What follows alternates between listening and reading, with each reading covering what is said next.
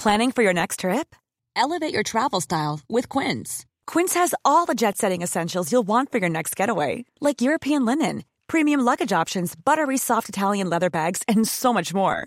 And is all priced at 50 to 80% less than similar brands. Plus, Quince only works with factories that use safe and ethical manufacturing practices. Pack your bags with high-quality essentials you'll be wearing for vacations to come with Quince. Go to quince.com/pack for free shipping and 365-day returns. Hi everyone, and welcome to Devraga Personal Finance, episode 89. And in this episode, we will discuss the prospect theory, which is an evolution from the utility theory, which we've already discussed in the previous episode in 88. And then that'll lead on to something called the disposition effect. And I'll try and relate it to your personal finance towards the end of the episode. For those of you that are new to the channel, remember the aim is to educate, be empowered about personal finances, and also to be entertained.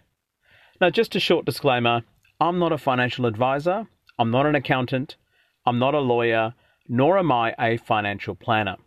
Make sure you take any financial decisions after listening to my podcast straight to your expert advisor before you make any personalized financial decisions. But if you're stuck on what to do, here are some simple steps to get you in the right track when it comes to saving, investing, and personal finance in general. In my humble view, there are 5 easy steps which anybody could follow. Step 1 is pay yourself first. That means you take 20% of your after-tax income and put it aside. That is your pay yourself money. You should not touch that until retirement. Step 2 is you take that money and you invest it, ideally into something that you understand or want to understand. For me, I just invest in index funds because I understand index funds and I understand the stock market. Step 3 is you reinvest dividends. The power of compounding is real. When you make investments, you will get an income from that investment. When you get that income, make sure you don't cash it out, but you put it back into the investment. Step 4, you repeat these steps and do it for the long term. Now, in my view, long term is not 5, 10, or even 15 years. I'm talking at least 20, 30, or even 40 plus years. The longer you do it, the more powerful this becomes. And step 5, my favorite, is to automate the process. The more automatic these processes are, the less likely you will forget, the less likely you'll spend the money, and the less likely that you will accidentally miss paying yourself first. Now, if you did these simple steps over the long term, you're more likely to have more money than you'll ever need. And remember, money is just a tool. It doesn't bring you happiness, but you can use it as a tool to make your life a little bit better, but most importantly, to make the lives of people around you better. So, to the main topic, what is prospect theory? Now, this is similar to loss aversion in some respect, which I've discussed in detail in episode 43. So it's probably worthwhile going back to revisiting this episode if you haven't done so already. The basic premise of prospect theory is losses and gains are valued differently, and therefore people make decisions based on perceived gains rather than perceived losses. In other words, if you have 2 choices that are put forward to a particular person, both having the same outcome, the person will choose the option which has the most perceived gain. So who came up with the prospect theory? In 1979, it was first discussed, and in 1992, it was also promoted by Amos Tversky and also Daniel Kahneman, who further developed it. And in 2002, Kahneman won the Nobel Prize for Economics. I'm not really sure what happened to the other guy, Tversky, but it only says that Daniel Kahneman won the Nobel Prize for this. Now, remembering prior to this, the main theory was the expected utility theory. That is, humans are rational and will choose the option which has the most utility to them. I discussed this extensively in the previous episode. Tversky and Kahneman proposed that losses cause a greater emotional impact on the individual than does an equivalent amount of gain. So given two choices, the individual almost always picks the option which looks better, which has the most perceived gain. Now, I like examples, so let's get right to it. What does this mean? And let's try and highlight this principle and theory using some examples. Suppose you're giving, you're actually given the following choices. Option 1 is you get $100 straight up. Option 2 is you get $200, but then you lose $100. Both options end up with the same outcome, the net positive gain of $100. That is, the utility of that $100 is the same. So the utility theory proposes it doesn't really matter which option you choose, as the end result is the same. Remember, humans are rational, right? Well, in reality, Tversky and Kahneman proposed option 1, that is to get the $100 straight up, is going to be chosen more often than option 2, where you gain $200 and then lose or have to let go of $100. This is likely because the pain of a loss is going to be perceived a greater problem, and the win of just getting $100 is more of a perceived gain. And that's why getting a couple of $100 and then losing $100, rather than just getting $100 straight up, the first option in this case, losing $100, is perceived to be a loss, and therefore the person chooses the option where you just get the $100 straight up.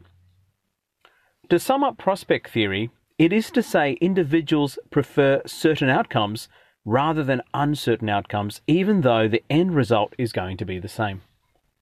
So why is prospect theory relevant in personal finance and investing?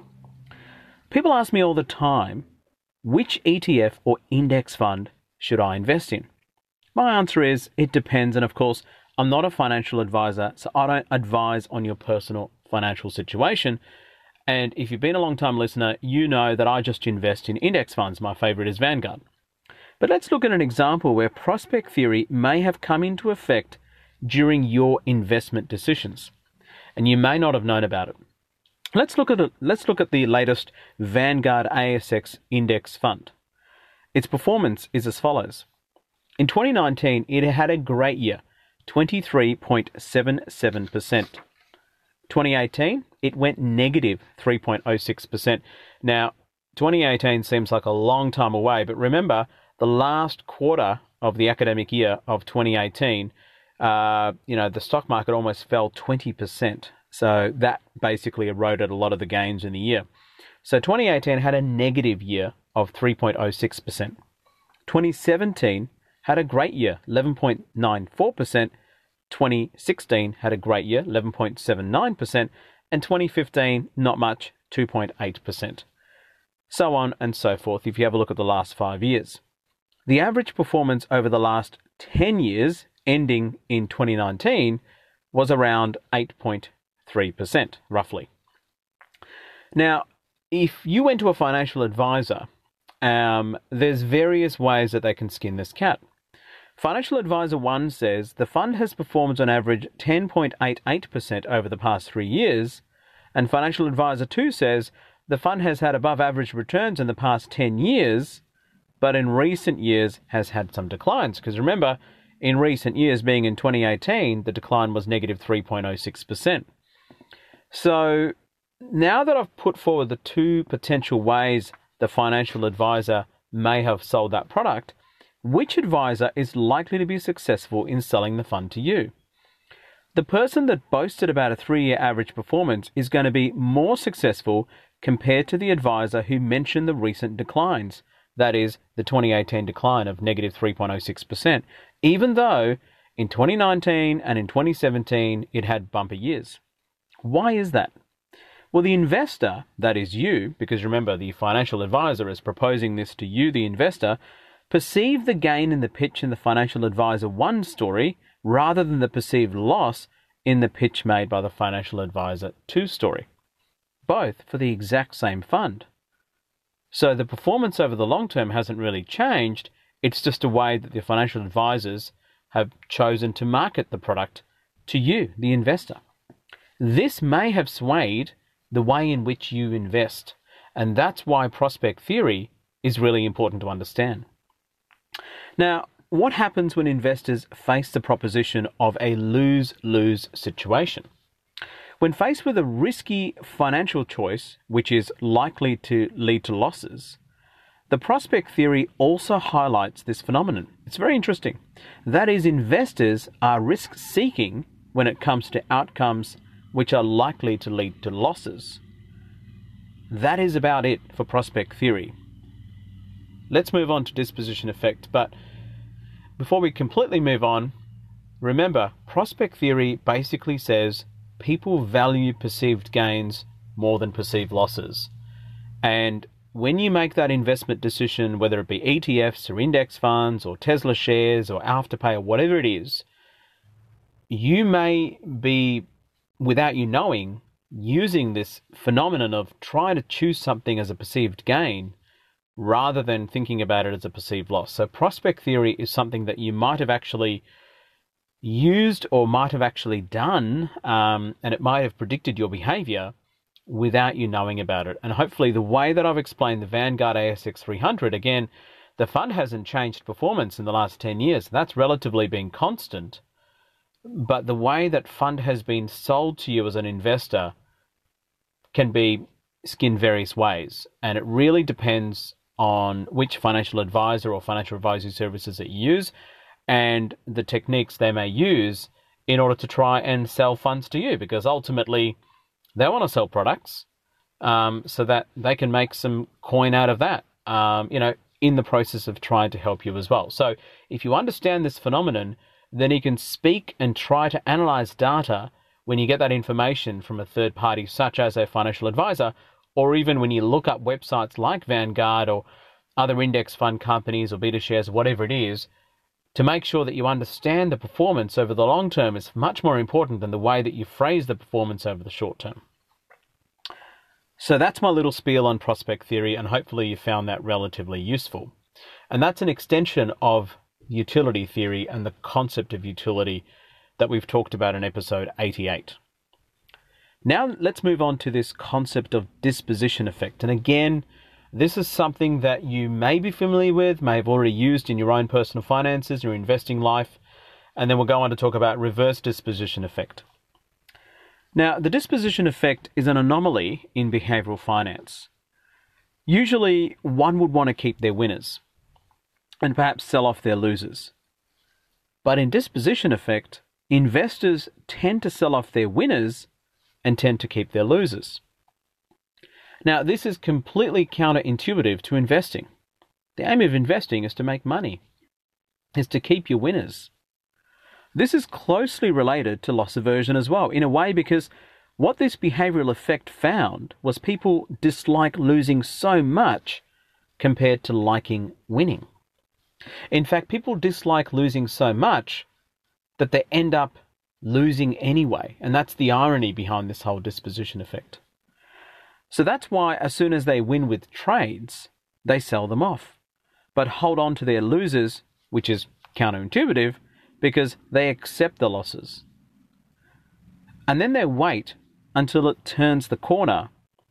But of course, if it doesn't, then they stick with the losers, which is again completely against all principles of investing. This sort of behavior was first identified and formally named by Hirsch Sheffrin and Meyer Statman. Now, I get a lot of questions about when to buy and sell stocks or investments such as index funds or property, etc. Again, I don't sell anything that I buy. I buy, and you know what? Today's Tuesday, so I'm going to buy again.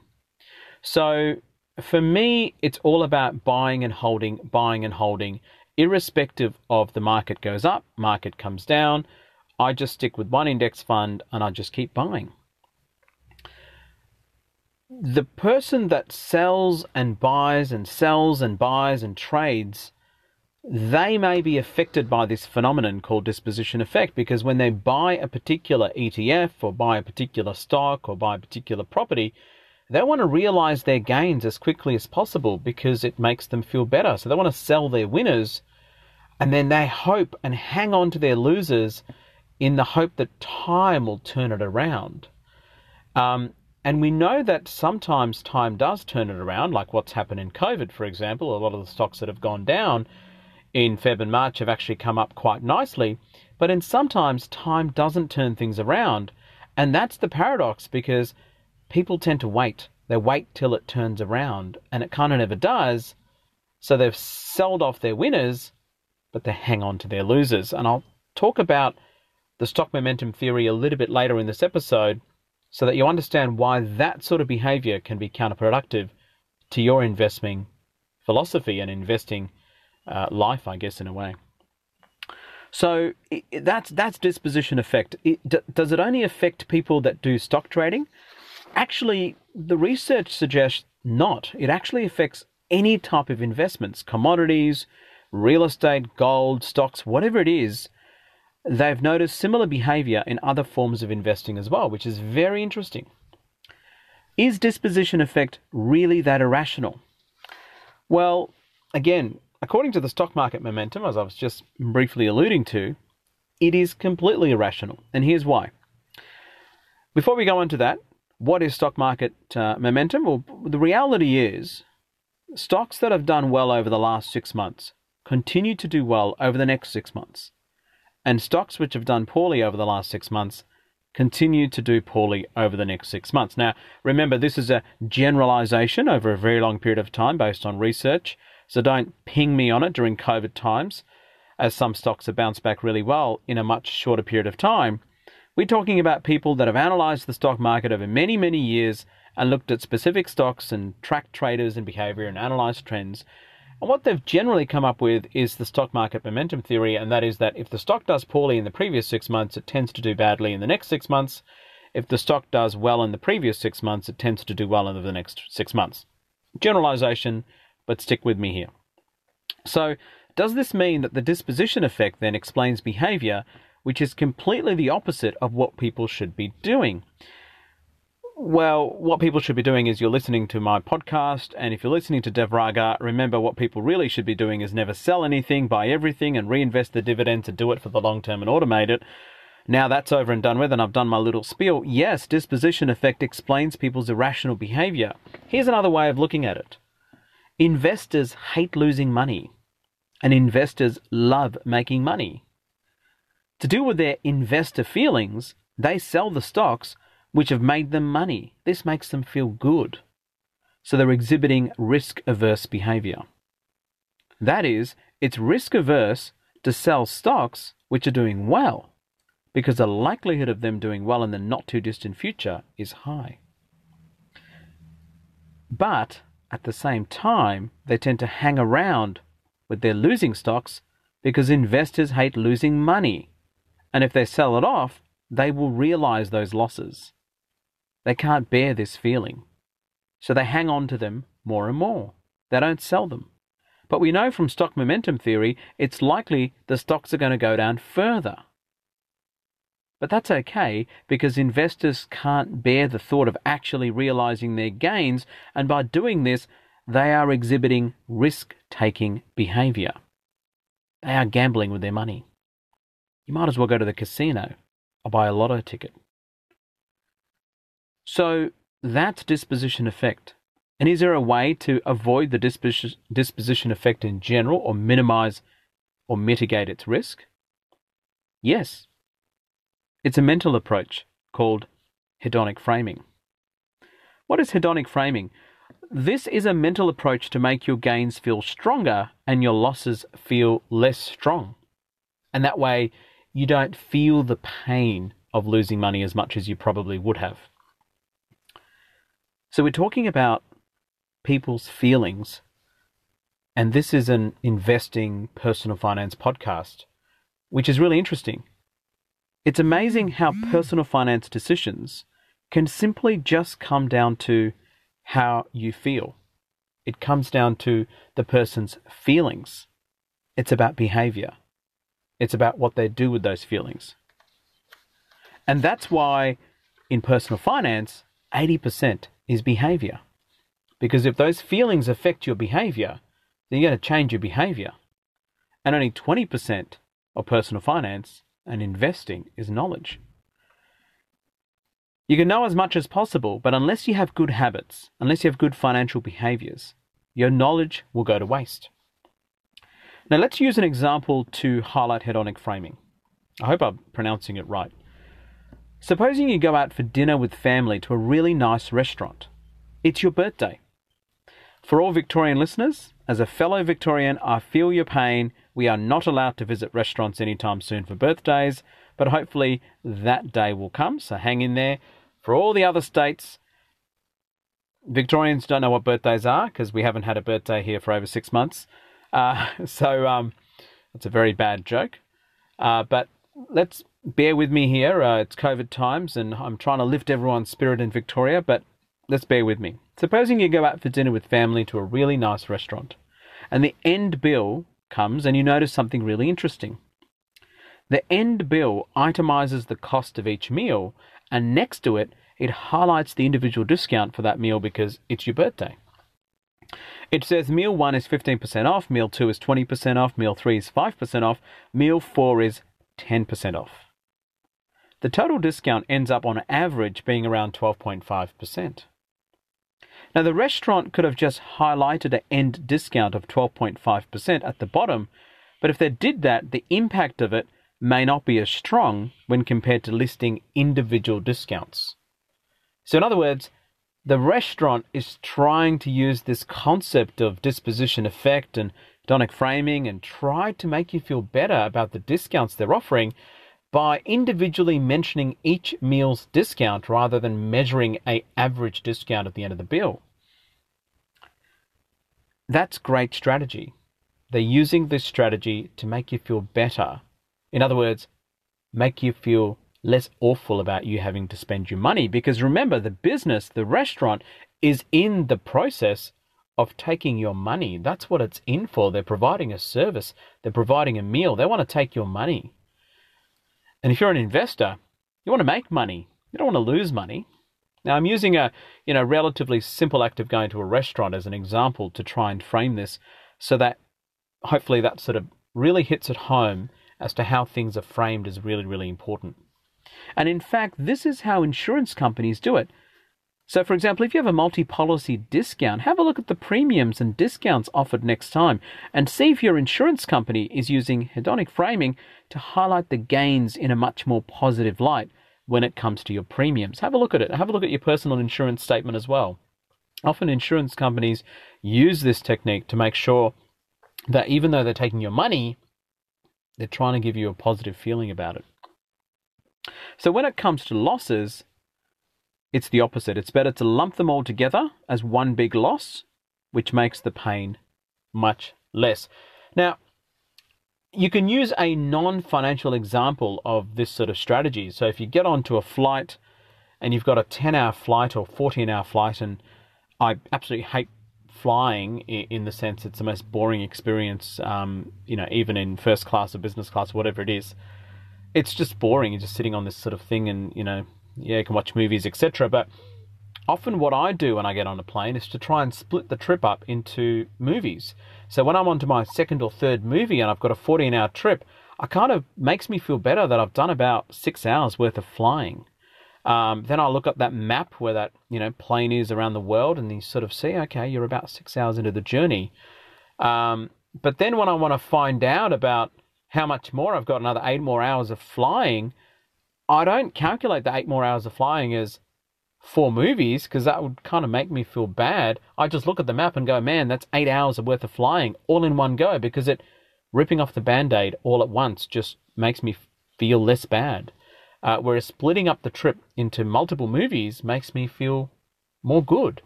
So that's a sort of a non-financial example of how people can split things up, where the perceived gains are split up into little chunks so they're more palatable and they feel more good, as opposed to the perceived losses, which can be just taken off all at once and realized all at once, and it just all done in one go, and it doesn't hurt as much, like ripping off a Band-Aid. So I guess, let's use another example, perhaps using some stocks. Suppose you log into your stock portfolio, it's listed by stock, if you have an overall gain, it's better to mental account the gain into how much each stock has gained. And if it's an overall loss, it's better to add up all the losses and make it into just one loss. And that sort of minimizes the effect of the disposition effect, essentially, using this sort of framing technique. Now, is there such a thing as reverse disposition effect? Well, yes, where you sell off all your losses and you keep your winners. And in fact, that's what most people kind of should be doing. Well, most people really shouldn't be selling off anything. They should just keep buying of good things and just keep it forever, etc. But, you know, the reverse disposition effect is basically selling off bad stocks or bad investments so that all the good investments are kept in your portfolio and they grow over time, because over the long run, hopefully they'll just make you more money. That's about it for this episode, Prospect Theory and Disposition Effect. Thank you very much for questions, likes and comments. Getting a fair bit of questions on Facebook private messaging, and of course all of it's confidential unless you want me to, or you're happy for me to share on the podcast, de-identified of course, to let me know. Remember to like Dev Raga Facebook page, shout out to questions and comments and topic suggestions. Share this channel with family and friends on Anchor app, Castbox app, Spotify, Google Podcasts, Player FM, or devraga.com. And remember, always pay yourself first. Take that 20% of after-tax income and put it aside and keep investing and automate it and do it for the long run. Behavioral finance is a huge topic in itself, and learning more about loss aversion, utility theory, prospect theory, disposition effect is an important step towards defeating bad behaviors when it comes to financial decisions. They're relatively dry topics, and hopefully I've tried to make them as interesting as possibly can. And this is Dev Raga Personal Finance, episode 89. As always, please stay safe.